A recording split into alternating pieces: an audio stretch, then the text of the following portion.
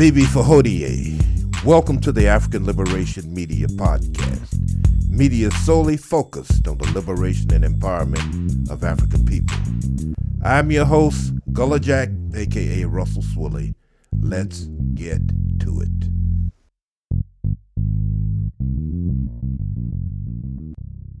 It's Gullah Jack here with brothers Amos and Macaru. This is African Liberation Media. The day's date is March 22nd, 6261. Just a brief note about the incredible, amazing Marcus Mosiah Garvey, head of the UNIA. Incredible vision, Africa for the Africans. Orchestrated the largest movement of Black people this side of the continent, betrayed once again by an individual hired by the young J. Edgar Hoover, as the brother refers to him as. There seems to be a constant theme here in the African situation, the African reality, of course, that's been captured on cinema. Judases are everywhere. In addition to that, I discovered today, as a matter of fact, that his captain overcharged Marcus Mosiah Garvey 6 times for the purchase of the Black Star Line. Suffice it to say, there's been a crisis in character as it relates to what's needed to really overcome many of the pratfalls and hardships that we are confronted with. At the basis of it all, there has to be a spiritual infusion. We have to be undergirded by certain characteristics, or else we will fall victim to the enticements and the inducements that the European has for us. Suffice it to say, there's certain character traits that are absolutely a prerequisite. If we are to organize, which is the weapon of the oppressed, organization is a weapon of oppressed. If we are to move in a direction that would result in us being free, proud, and productive people. This is African Liberation Media. I'm Gullah Jack. Gentlemen, take it where you want to take. Bibi Fahodie, African family. This is Brother Amos here with African Liberation Media. We have heavy hearts as our heart goes out to our brother and now great ancestor, John Magufuli, President of Tanzania. The last program that we did, we actually talked about John Magufuli, and we read an article where there was a person that was arrested for talking about his health status. And we thought that from the reports that the brother was okay, but unfortunately he transitioned last week, and he leaves behind a great legacy. John Magufuli, often criticized by Europeans, as they would criticize anyone who does anything positive that will benefit African people and not benefit them. But John Magufuli was loyal to Africa. He was loyal to African people. He was against corruption, and he stood on his ethical morals and principles as the president and the leader of Tanzania. One of the things that I remember just most recently, last October when he was reelected, there were whispers about him running again, even in the next election. And he dismissed those notions, stating that he wanted to abide by the Tanzanian constitution and only serve 2 terms as a president should. So we're talking about a brother whose salary was below $50,000, similar to, Thomas Sankara, if we can compare him to any recent African leader who really was against corruption across the board. Thomas Sankara even forced his people, his officials, and other people in the government to stop using Mercedes Benzes as the cars for them to travel in.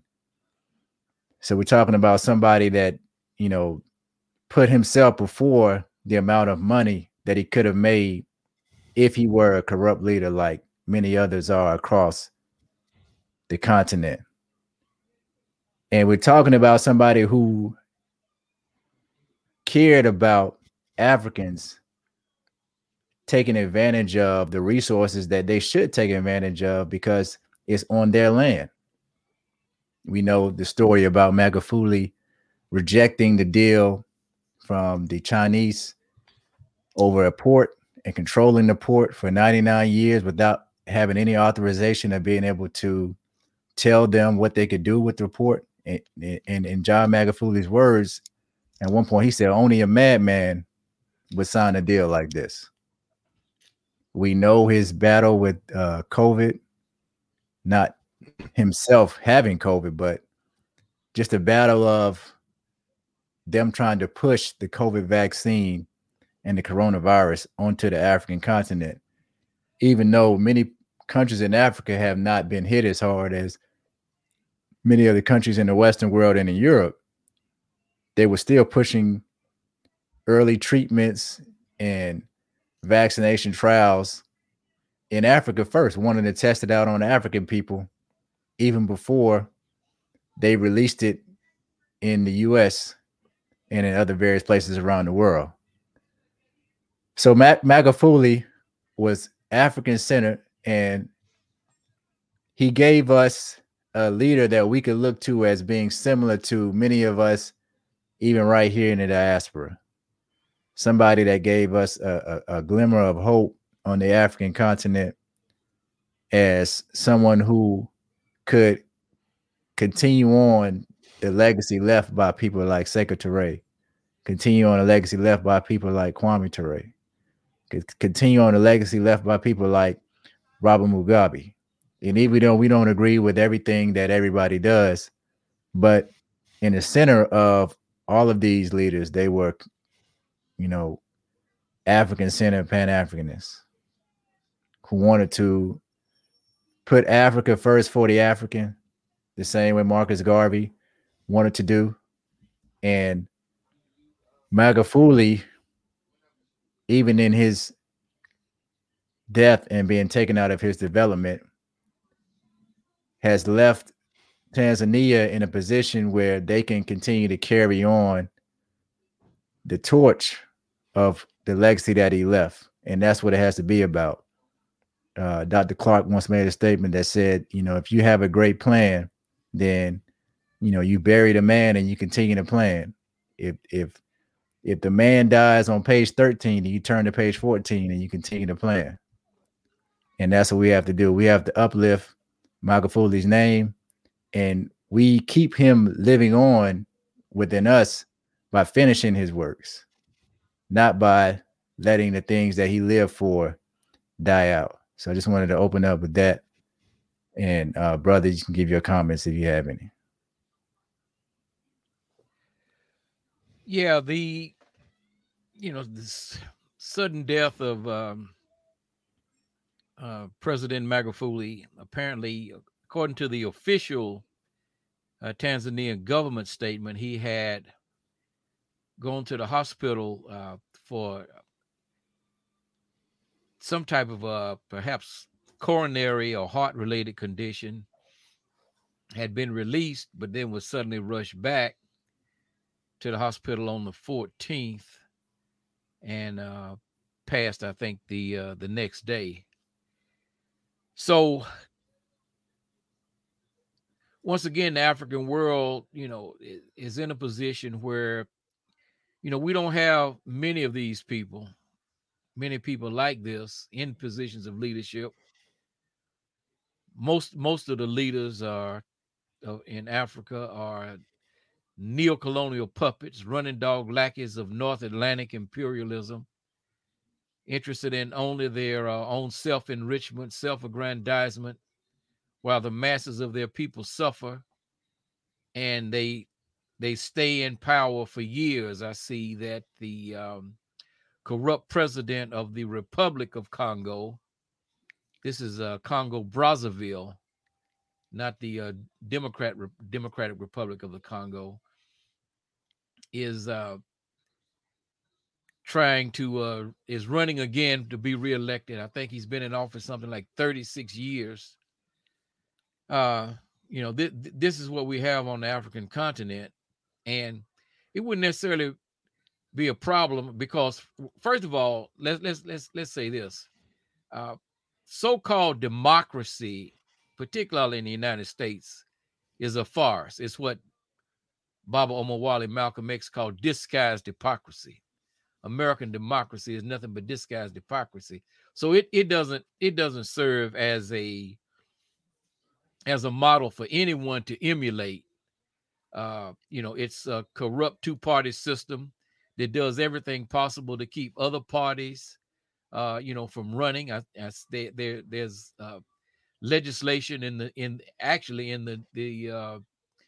the new stimulus bill that makes it more difficult for third parties to operate, to get matching funds. See, they crowd everything they can into these bills, and everybody is focused on the headlines.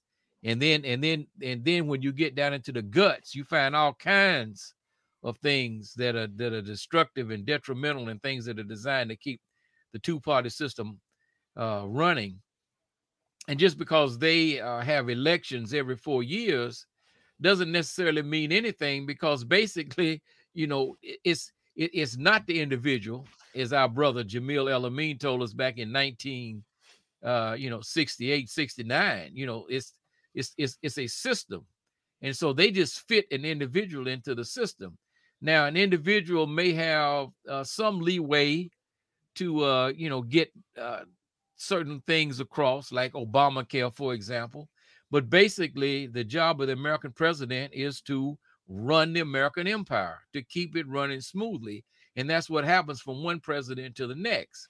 So it's not a model. So I'm not saying that, if you had a guy like, say, Thomas Sankara, and he stayed, and he, was elected the president of Burkina Faso, for 30 years, and he's moving the country forward towards self-determination, that wouldn't be a problem. So that's not the issue. The issue is that these people are power hungry. The leaders of countries like Cameroon, Paul Biya, for example, Paul Kagame in Rwanda, who doesn't even allow any kind of opposition whatsoever. You try to run for office in Rwanda, you get locked up. But Rwanda is the darling of the North Atlantic imperialists. They love him. So when we get someone like John Magufuli, for example, what we hope is that the party, which has essentially been in power, since Tanzania got its independence in 1961 under the Mwalimu Julius Nyerere, we hope that they have developed like-minded leadership that will continue the projects and keep, Tanzania moving in the direction, that it was moving in under him, particularly his massive infrastructure development, the movement of the capital to a new location, because it doesn't make any sense for African people to just be crowding into these cities. This is a recipe for disaster. I mean, Lagos, Nigeria it's bursting at the seams. What you need is more development of the countryside, so that people are spread out, not crammed into cities that are not sustainable. And so the development of new ports, highways, and those kinds of things. Per the constitution of the country, Magufuli's vice president, Samia Suluhu Hassan, who was actually a native of the island of Zanzibar. She was born in Zanzibar, January 27th, 1960, about 4 years before the Zanzibar Revolution. We hope that the sister, she's affectionately known in Tanzania as Mama Samia. We hope that she will continue the direction. I just read just a little bit about her. This from BBC, and we know, what their angle is. First elected as Magufuli's running mate in 2015, she was reelected last year along with him, and according to the Constitution, she should serve out the rest of his 5-year term. So Magufuli was just reelected, and he has a 5-year term, so she's supposed to serve out the rest of the term. She becomes Africa's only current female national leader. Now, Ethiopia has a female president, but that's a largely ceremonial position. The 61-year-old is affectionately, as I said, as Mama Samia.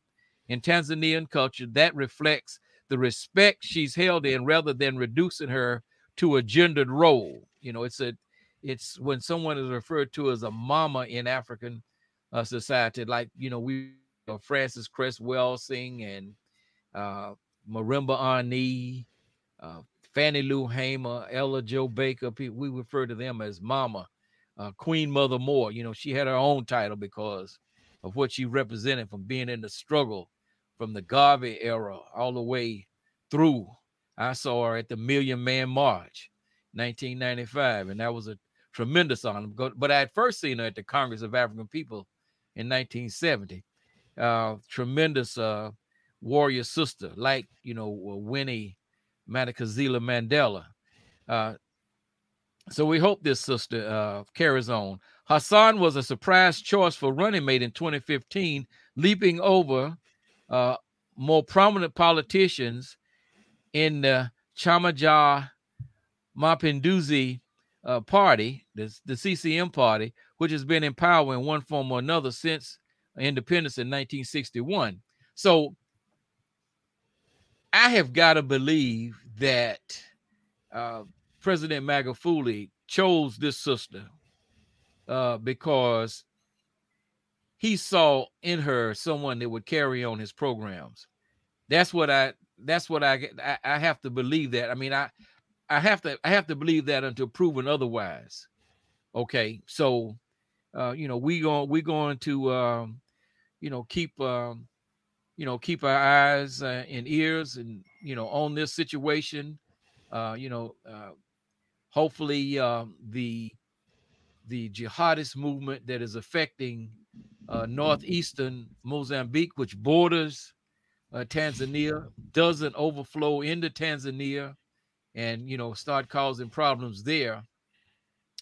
But I was just thinking, when I heard about the sister, I thought back to the Zanzibar Revolution, and many of us became aware. I mean, I wasn't aware of it when it took place, but during my studies of Malcolm X, probably beginning in earnest around, say, maybe 1970 or somewhere in that time frame, I came across the name Abdul Rahman Babu, who was one of the revolutionaries, leaders of the Zanzibar Revolution. And he had a very close relationship with Baba Omar Wale, Malcolm X. And when Malcolm invited him to speak at one of the OAAU programs. So anybody that has a close relationship with Baba Omar Wale, particularly, during the time frame when he was trying to gain some footing, trying to establish an organization, pushing another direction after being freed from the constraints of the Nation of Islam. And he had this relationship, and these two guys, they seem to just have a genuine revolutionary friendship. I don't know how much of the spirit of revolution on the island of Zanzibar, they kicked the Arabs out. They said they got to go, man. We've been dominated by these people for centuries. They got to go. They had a sultanate there on the island of Zanzibar, and they got rid of them. Okay, so it was a beautiful thing, and Brother Babu and Brother Malcolm had a great relationship. And once again, here, what kind of potential there existed? Had Malcolm not been taken out of his development, who knows, exactly how, these revolutionary brothers would have been able to solidify and move us closer to liberation. So, that's what my perspective is on it. I'm not dealing in the conspiracy theories or all of the North Atlantic propaganda about, COVID-19 and all these kinds of things. I think whether you're on the African continent or wherever, I think you need to be doing everything you can to protect yourself, to make sure that you are not opening yourself up to something that's airborne like that. But that being said, we're just gonna keep eyes on this situation and hope that President Hassan keeps moving the country forward. Well, rest in power, Brother Magufuli, Brother Elgin Baylor, former middleweight champion Marvelous Marvin Hagler, who transitioned suddenly. Dr. Toure told us many years ago that you need organization. And then secondly, you need ideology.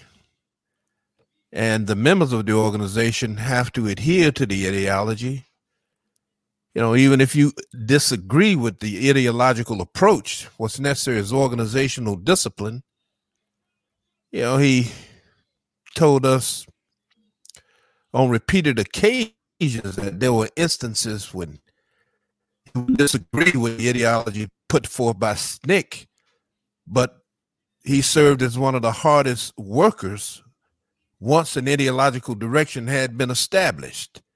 Perhaps over a period of time, he felt he could show them the error of their ways, or they could show him the error of his ways. This requires a level of maturity, to exist in these organizations and not be disruptive.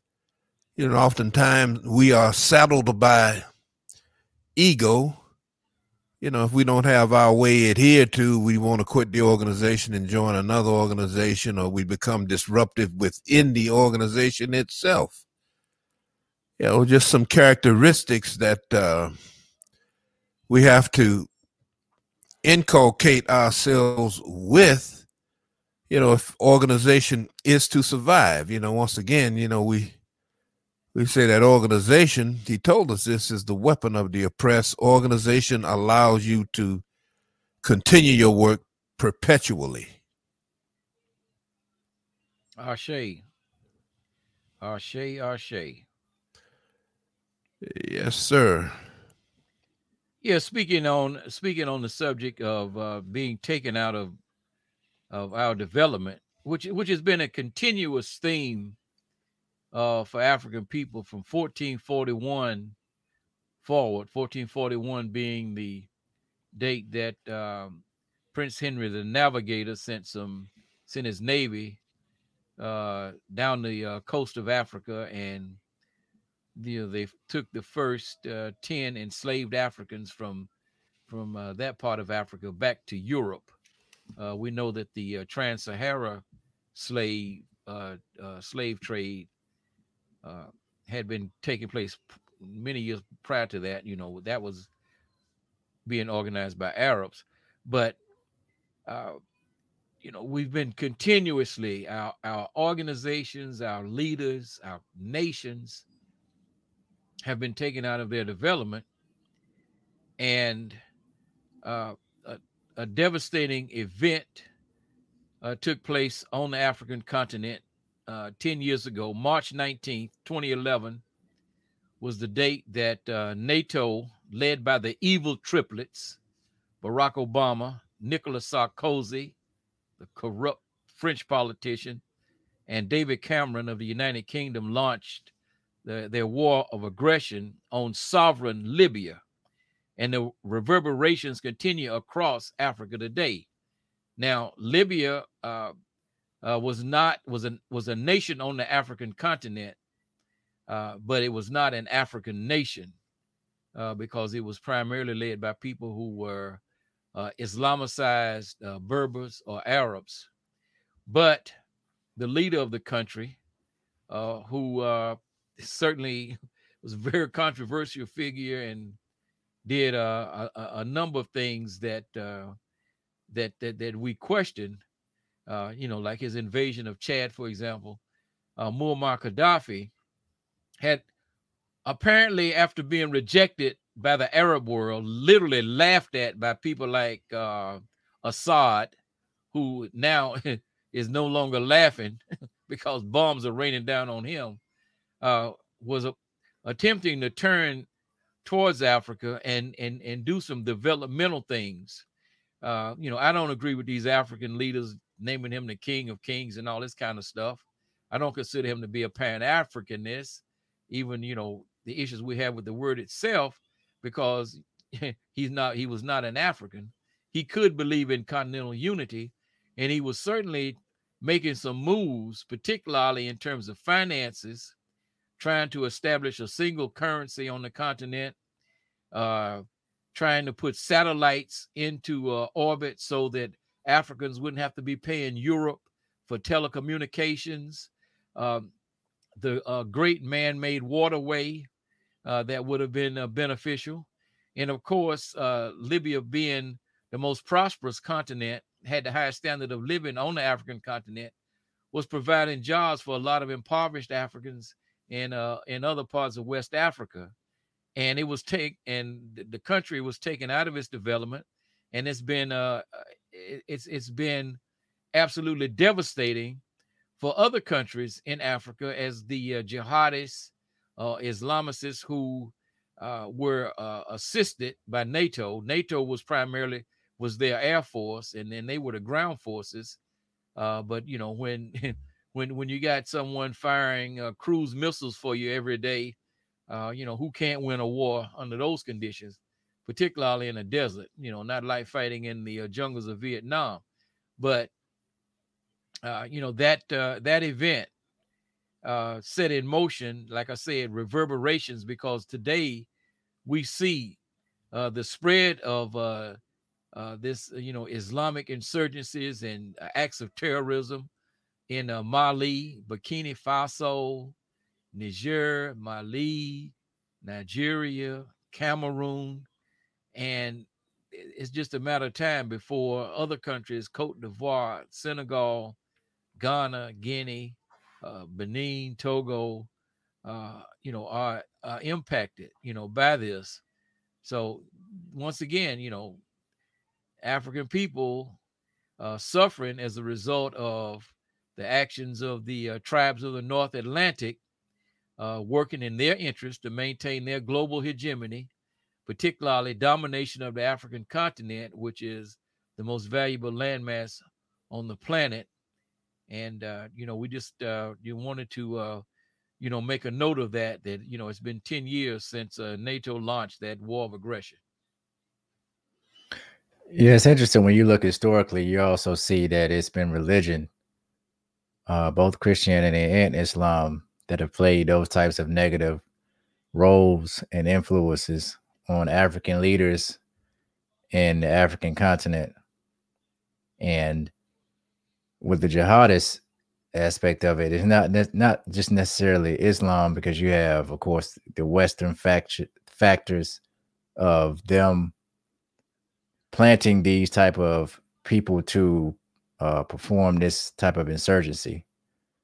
But there has been issues with just overall these different Abrahamic religions influencing African people for the negative. Mm-hmm. And ultimately, in obtaining African liberation, that's going to be one of the things that we're going to have to deal with, is the influence of these religions that it has on the African itself, because in most cases it breeds a lot of self-hatred against your African existence. Mm-hmm. Yes, it does. Absolutely. Absolutely.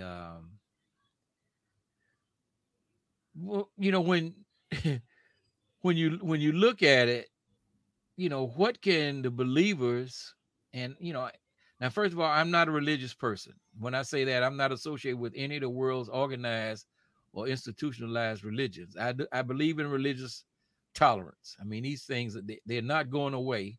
So I think people have a right to worship in whatever context they choose. In my opinion, it's not so much the theology, it's the ethics, and that is, how do people treat each other as human beings on a daily basis. And religion, you could say, you take Christianity, beginning with Constantine, for example, has been a tool for political and economic domination. There's just no other way to look at it. That's what it has been. But for an African person, I don't know how could you look at that, those things that you believe in, and look for results in terms of what has it done in terms of the liberation and empowerment of African people, compared to the traditional spiritual beliefs of the Nile Valley civilizations, which stood for over 3,000 years. And African people walked the earth as free, proud, productive, prosperous, and powerful people, believing in beliefs that they created themselves, okay, based on their understanding of the spiritual world, and they saw it as a seamless connection, the spiritual world, the natural world, right, and the physical world. So I mean, it's just amazing to me. I attended a rally Saturday called Tears for Quay. It was organized by a group of women called Angels of No Mercy. And these primarily sisters, mothers, grandmothers, aunts, cousins who have lost loved ones, primarily young Black males, to community violence. And this particular rally was primarily organized by Miss Jackie Lewis, who was Cinquay's mother, and she and Cinquay are both relatives of my children, through my friend and now former wife. But the thing that struck me, Cinquay was killed on December 23rd, 2020, just a few yards from his mother's front door, by two young Black males, one age 20 and one age 16, both who now have been arrested. So the destruction is all the way around. At every rally like this that I attend, I hear mothers and grandmothers of children killed by community violence making a valid point and raising a legitimate question. Our children's lives matter as much as those lives taken unjustifiably by law enforcement. Where is the mass outrage for these lives?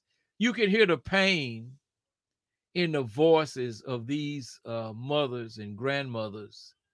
While I was there, I talked to the grandmother of a 17-year-old young sister who was shot 5 times sitting in a car on Batesford Road, and by a young Hispanic. And so there's no outrage, but if you have a situation where there's a killing by the police, folks are people are ready to go downtown and do whatever. So when I hear the pain in these sisters' voices, I can't help but think about how hypocritical the slogan Black Lives Matter is. Because what it is, because all of the focus is just on one group of people whose lives are being taken and not others. It's a reflection, in my opinion, of Eurocentric fragmented thinking versus African-centered holistic thinking.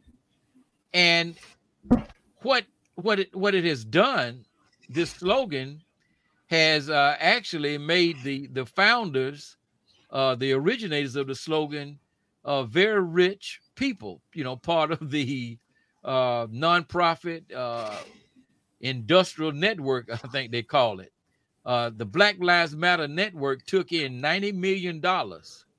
Their expenses were only $8 million. In December, about 10 chapters decided that they were no longer going to operate as part of the Black Lives Matter network, because the network has not been honest in terms of its financial reporting. What has happened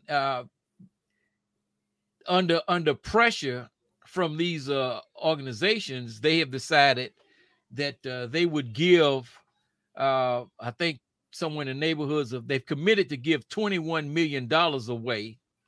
And check this out, Brother Amos. So they're supposed to be giving 21 of the 90 million away. Their expenses were just over 8 million. So that leaves 80, 82, 81 million, somewhere in that neighborhood. So they're going to give away another 20 million, which means they're still sitting on 60 million.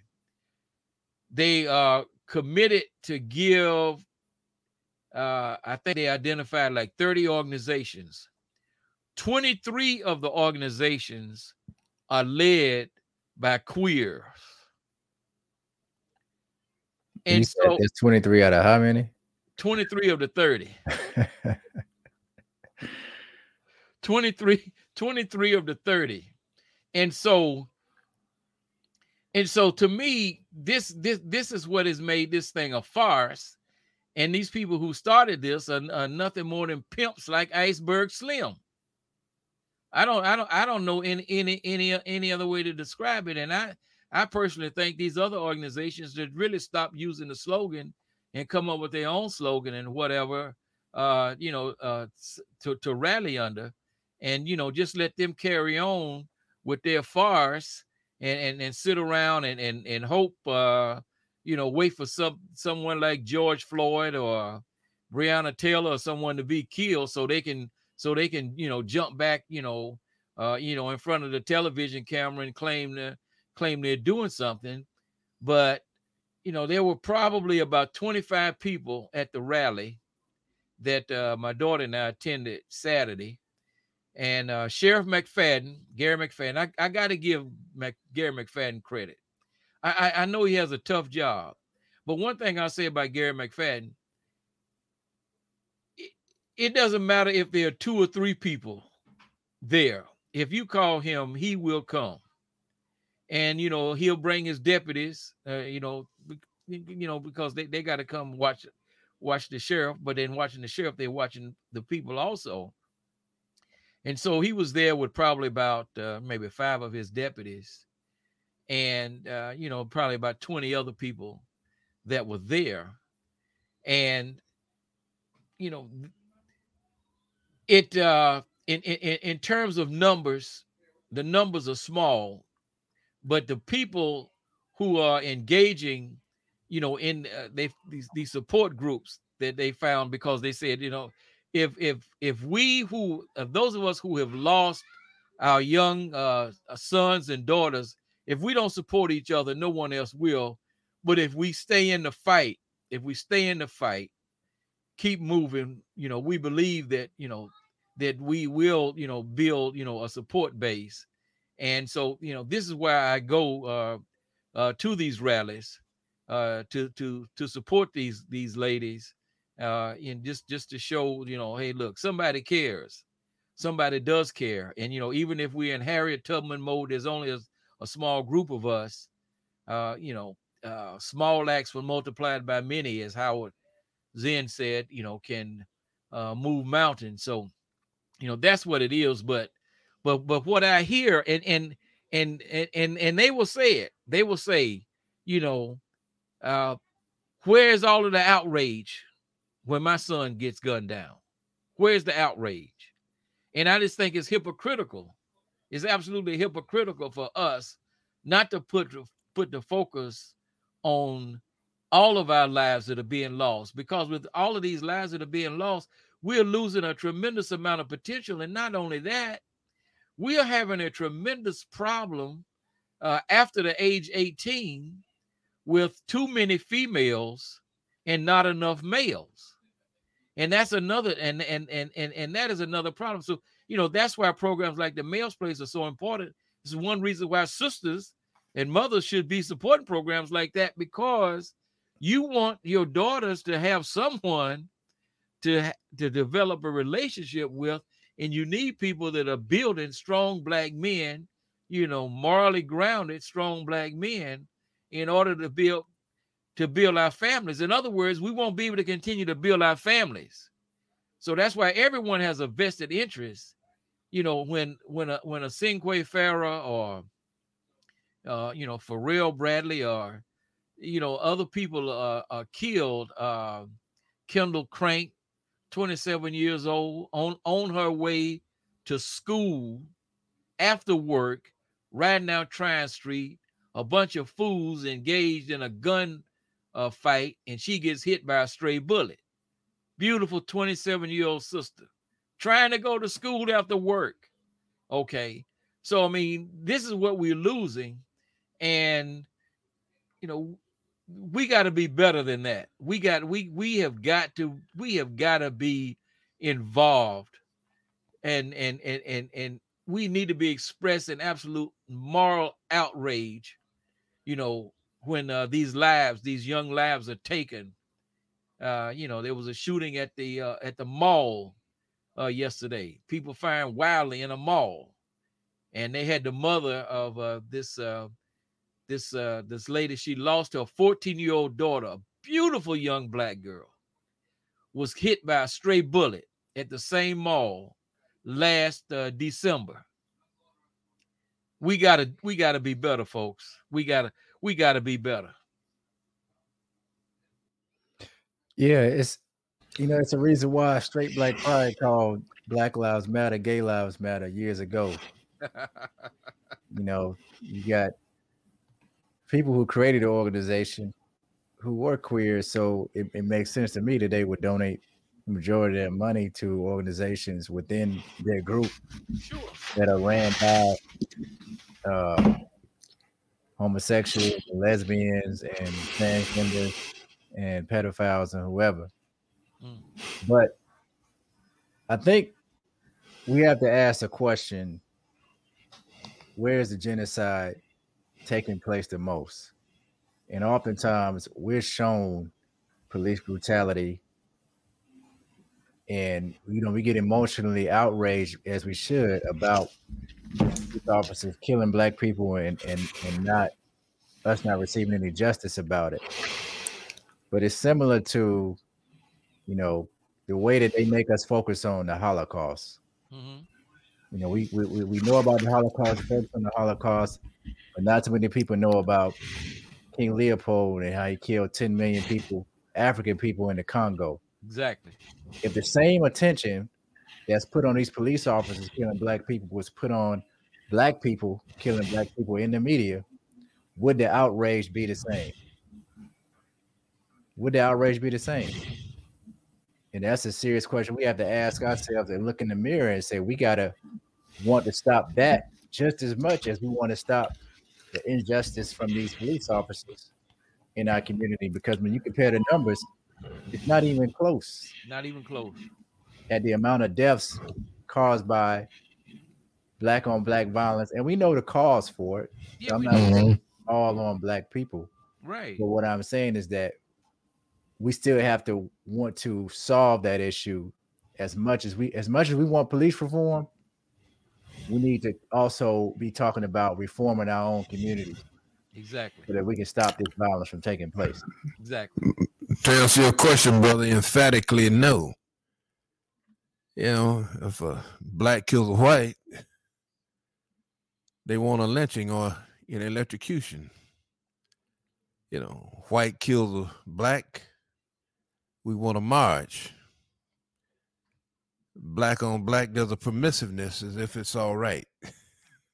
Mm-hmm. You know, so your rhetorical question can be answered with an emphatic no, because just like the European, we devalue black life, opting instead for perhaps the sensationalism or the possibility of tapping into some type of financial largesse, whatever the situation is. But yes, all crimes should be classified as hate crimes. You know, and at some point we have to come up with a methodology to end the madness.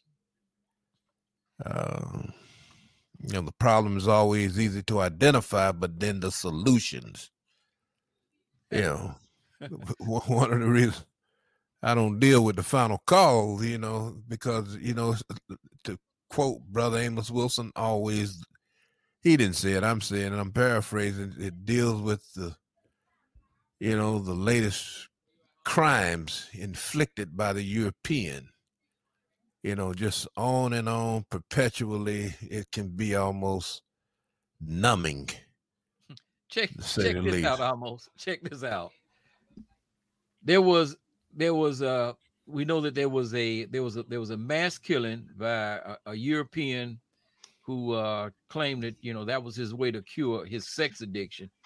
But prior to that, he was like deep into his church in Georgia. And so I guess 6 Asians were killed or whatever. And there's been a lot of Asian violence. Words do matter. Words absolutely matter. And you know, with you know, Trump talking about the Kung flu and the Wuhan virus and the, you know, these kinds of things, words do matter. But check this out. A Black Lives Matter group, I think in New York, had a mass protest, you know, for the Asians that were killed in Georgia. And I thought about that, you know, when I was writing this thing that today, you know, about Tears for Quay. I said, you know, and I'm saying, you know, that, hey, you have a right if you want, if you want to protest, you know, for other people or whatever, you know, don't forget, what's her name? Jack, got killed 30 years ago. Latasha Harlins. Latasha Harlins killed by the Korean, you know, in Los Angeles. But you are out protesting. How many black people have been killed in your city and you didn't even print a leaflet for, or stand on a corner or hold a sign up or anything, but then you can go protest for some other people that got killed in Georgia. I mean, it's absurd, man. The mentality is absurd. Yeah, I mean, it's what wherever they point, they tell you that's where you're gonna go, and you're gonna shoot. It's just like the military. They point, and you go shoot. So when the media comes out with a story, that's what people get behind. Yeah. But if nobody covers the story, if nobody puts it in the paper or on TV or on YouTube or social media, then people don't rally behind that. Exactly. You know, and it reminded me also of, you know, when there was the mass killing at Stoneman Douglas High School in Florida, and the Obamas came out talking about telling the children, we got your back, we got your back. 8 years in the White House, hundreds of black children gunned down in Chicago. They ain't said not one time we got the backs of the black children that were being killed in Chicago. And so, you know, I think you raise a valid point almost on how the media wants to keep the attention focused on where the less damage is being done. Mm-hmm. They obviously, as Amos Wilson pointed out, you know, black on black violence, and I know a lot of people have issues, you know, with the phrase, but I'm saying if you don't like the phrase, changing the name is not going to stop the problem. Mm-hmm. But you know, Amos said, you know, that there are political and economic reasons why, you know, this is allowed to take place, and so there's a vested interest. See, this is a win-win for the white supremacy dynamic because of the number of young black males who are either being killed or incarcerated. It is a win-win for them. And, you know, it's absurd that we can't see the necessity for developing, you know, a mass movement to confront it. Yeah, if it wasn't so much black violence against black people being killed by black people, or black people being killed by abortion, there's no way that the Hispanics would have surpassed black people in population in this country. No way. Black people's population has been stuck on 49 million for how many years now? It's been almost 3 decades.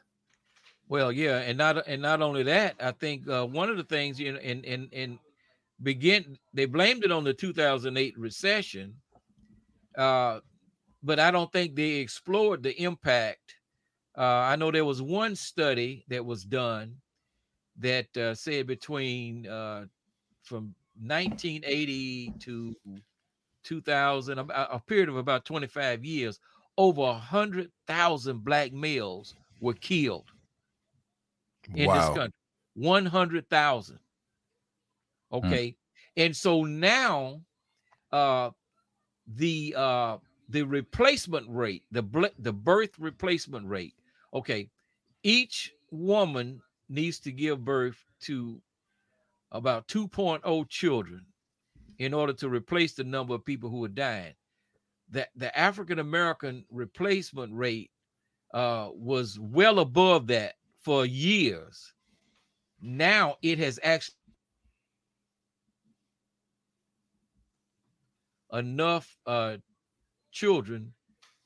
You might think, oh man, look at all these children. You might think that we are, but when you actually look at the statistics, you know, our birth rate, rate across the entire world has been declining for years, and they got to figure out a way for other people's rates to come down. Okay, and so now the black replacement rate is dropping beneath 2.0. I'm talking about here in the United States. And I thank God, you know, we're still producing a lot of children on the African continent, you know, which is all another reason why we have to have a global African perspective. Well, I mean, it's just that they haven't totally disrupted Africa yet with all of the westernized ways of life that they have with black people here. You don't have the higher levels of pornography. You don't have the higher levels of homosexuality. You don't have the high levels of degeneracy that really make people not reproduce. Mm-hmm. And I think that's one of their goals, is to push that on Africa. And one of the main things over everything is the pornography aspect. Mm-hmm. You know, they push pornography because it's the gateway to a lot of degenerate behaviors. Yeah, and the other thing is there was a report today about the falling the sperm count in males, along with the shrinking of their organs, is being affected by the mass amount of chemicals, in the food, the water, and the air in the United States and Europe and some and other developed countries. And so Africa has not been affected by that, also. So you see, in a lot of instances, people are actually, having sex, but the sperm counts of the males is so low that they're not able to fertilize the eggs, of the women. So that's another factor. The massive amount of chemicals in the food, the air, and the water, in these countries. It hasn't yet affected Africa, but they're using Africa as a dumping ground for all kinds of stuff in these countries. So this has been another edition of Africa Liberation Media. You can find us on social media. You can also visit our website, africaliberationmedia.com, and you can listen to us wherever you listen to your podcast. Until next time, Abibi Fahodier. Abibi Fahodier. Power or the lack of power. I want to repeat this. Power or the lack of power. If your education in this institution is not about gaining real power, not jobs, because your jobs do not represent power. Not getting elected, that does not represent power either. Buying your houses and fine clothes does not represent power. If it is not about real power, you are being miseducated and misled, and you will die educated and misled. If your study of Black history is merely an exercise in feeling good about yourself, then you will die feeling good. The study of history then must be more than the pumping up of your self-esteem and the pumping up of your pride. Those things are important, but ultimately, those things are not the means by which we will save ourselves as people in this world.